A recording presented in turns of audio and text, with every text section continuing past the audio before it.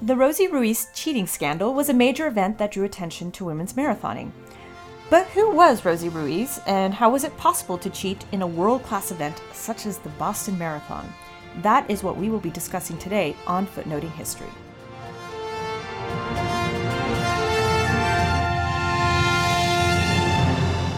Hello, and welcome to Footnoting History. My name is Esther.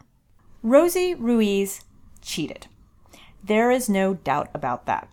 She cheated her way to a respectable finish at the 1979 New York City Marathon, which allowed her to qualify for the Boston Marathon in 1980, in which she stumbled into the winner's circle, probably by accident. Rosie, to this day, denies that she cheated, that she won the Boston Marathon fair and square, that her qualifying time in New York was legitimate, but really the evidence and the whole of reality are against her on this.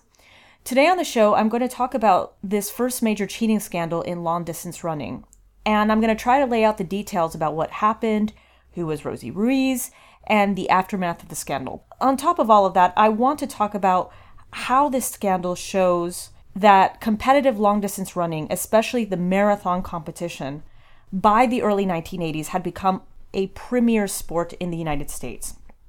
Many observers and fans of the sport have pointed to the Rosie Ruiz incident as being an infamous dark mark in the history of the marathon. But I think instead we should appreciate how the Rosie Ruiz scandal put marathon running on the map, especially women's marathon running.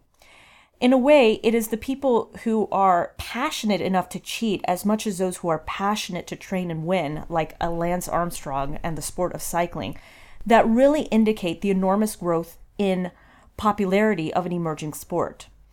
Rosie Ruiz's cheating scandal at its very core was a very strange affair that would be impossible to replicate today by any would-be marathon cheaters. I would also argue that its significance to the history of running is not just what it tells us about the very personal motivations for cheating, but also about the integration of certain technologies with the sport of running that we may take for granted today.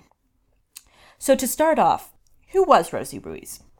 Well, Rosie at the time was a 26-year-old administrative assistant at Metal Trading Incorporated, a company with offices in Manhattan. She was born in Cuba but raised in the United States. And she had this kind of pixie haircut and she spoke with a slight accent. And while she was on the slim side, she was a thin woman, she did not have the sinewy and light muscular build of a professional long-distance runner. In fact, when Bill Rodgers, the marathon legend who won the men's competition for his fourth consecutive time that year at Boston, was asked about his thoughts on Rosie's win, Bill Rodgers mentioned that he found it very hard to believe that an amateur like Rosie could have won since her thighs were actually too flabby for someone who could run a marathon in 2.5 hours. Rosie claimed that it was her short haircut that made race officials overlook her, and perhaps mistook her for a man, and why she was able to run the race relatively unnoticed. But I'm getting ahead of myself here. Let's start from the very beginning, in New York.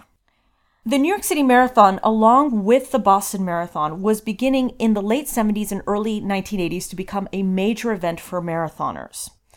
Right now, you can find marathons being put on virtually every weekend in the United States. But in the late 1970s, the popularity of putting on marathons, let alone those who would be interested in running this event, was just beginning to take off. Little seems to be known about Rosie's life before the scandal, but what we do know is that Boston was not her first time cheating at a marathon. In 1979, she filled out an application to run the New York City Marathon, and on this application, she put down her estimated completion time at 4 hours and 10 minutes. Respectable, but in no way near the time that a big league professional runner would have completed a marathon. Yet somehow, she ended up finishing the race in 2 hours and 56 minutes, the 11th woman overall. So what happened in New York? Did Rosie vastly overestimate how long she would get to the finish line? Not exactly. After the eventual scandal in Boston, a witness to Rosie's cheating in the New York Marathon came forward. Her name was Susan Morrow, and she had taken the subway to Columbus Circle, the closest stop to the marathon finish line in Central Park, so that she could cheer on one of her friends. She got on the West 4th Street subway stop in Greenwich Village, And when she got on the train, she saw a woman in running clothes sitting on the train, and she had this open seat right next to her. Susan Morrow sat next to her and struck up a conversation, during which the woman introduced herself as Rosie Ruiz and claimed to have hurt her ankle at the 10-mile mark of the race.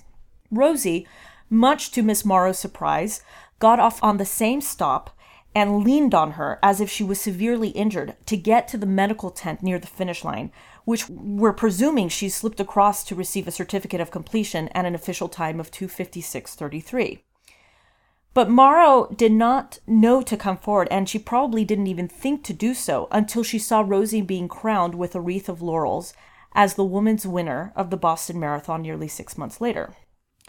As for Boston, Rosie's New York Marathon time was good enough to qualify for that marathon and to wear the race number W50, which meant she was the 50th ranked woman overall once she began the Boston Marathon. We know from various people reporting from the sidelines that Rosie frantically shot out from the crowd wearing this thick t-shirt and running shorts at the 25-mile marker and sprinted to the finish line. As soon as she crossed the finish line, seemingly exhausted but nary a drop of sweat on her back or arms, a few race officials held her up and immediately proclaimed her the winner of the Boston Marathon. Her time of 2:31:56 was one of the fastest times for a woman in the history of the marathon. The real winner of the women's race, Jacqueline Garraud, a Canadian runner from Quebec, came in at 2:34:28. And Garraud was surprised that she had come in second because she had passed all of the other elite women in the race around the 18-mile marker and had not seen Rosie.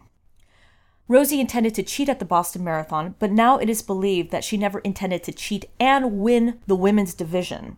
She was merely trying to pull the same scam she did in New York, but miscalculated the time when she should have jumped in towards the end. Immediately following her apparent victory, officials began to investigate the results of the race, and they took about a week to declare Rosie's time as invalid. But why did it take such a long time? Well, this is where we should look, maybe not to the primitive technologies that tracked runners at the time, but more to the actual methods of tracking that did not consider cheating a possibility. Today on the Boston course, there are cameras everywhere, some visible, some not. There are electronic monitors on all of the runners, and there are thousands of volunteers and paid officials who monitor the race course carefully. Back in 1980, there were some people monitoring the race, surely, and there were checkpoints and maybe some cameras, but nothing on the scale that we would see today. Rosie's ruse was quickly discovered when two Harvard students who saw her break from the crowd and sprint towards the finish line, completely sweatless, in that last mile of the course, they came forward with what they witnessed. Fred Lebow, the founder of the New York Roadrunners and the New York City Marathon, voided her results after Susan Morrow came forward as well, which had the result of automatically disqualifying Rosie from her Boston win, as she would therefore never have qualified for that marathon. But Boston officials were adamant about taking their time to investigate what happened. First of all, no one had seen Rosie throughout the race.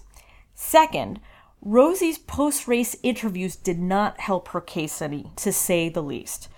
Bill Rogers, again, the winner of the men's division, knew immediately she did not run the race when she confessed not knowing what intervals were. We're here with the women's winner. She's getting a case of the sneezes. Rosie Ruiz? Okay. I'm sorry. Rosie Ruiz, the women's winner in the Boston Marathon today with a time of 2:31 and change. Now, we don't know how many seconds that is. It may be a new American record. What was the time in your first ever marathon, and where was it? It was 2 hours and 56 minutes and 33 seconds in New York last year. And so you improved from 2 hours and 56 minutes to 2 hours and 31 minutes. I guess so. What do you attribute that improvement in time to? I don't know.